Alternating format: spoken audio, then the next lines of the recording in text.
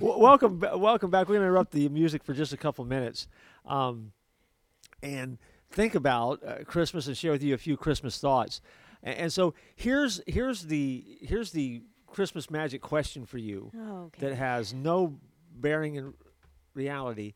But if for a moment you had the chance and you could choose one as a friend, would you choose one of Santa's elves or a snowman that magically comes to life?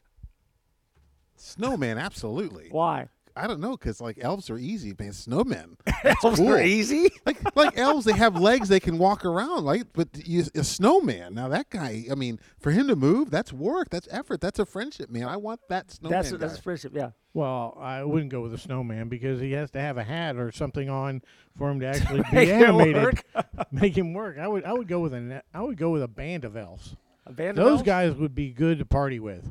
A band of elves would be good to party with? Yeah, I mean, they look like, they work all year round, and, it sounds like, they got some great stories to tell me. Yeah, well, I would think that in Florida, it would be a little bit tougher with the snowman anyway. I think there's a very short You wouldn't have a friend for long. Yeah, I was going to say, so I don't know if that would work.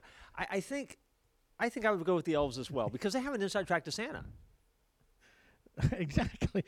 I'm sure you're going to get invited every once in a while up to the North Pole and kind of scope out the place. Maybe Make sure your letter gets to the top of the nice list, the top of the priority list. Yeah, absolutely. I think so. Yeah. I mean, and after all, Burl Ives is boring.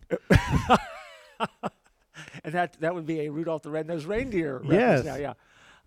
So I think it would be the elves. I'm always intrigued by the legends and the lore and the kind of the whole background stories of talking snowmen and elves and the way their elves are portrayed through the years. But I think I would go with the pack of elves as well. I think that's much better. You would much rather hang out with Olaf. Come on, let's be honest here. Well, now Olaf is Olaf is different.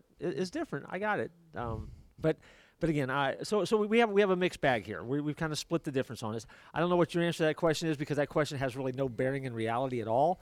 But you probably won't get a chance to ever answer that for yourself. But hopefully you're making some friends during this holiday season, and they're seeing the joy of Christ in you. And we'll let you go back to the music here on W434 Radio.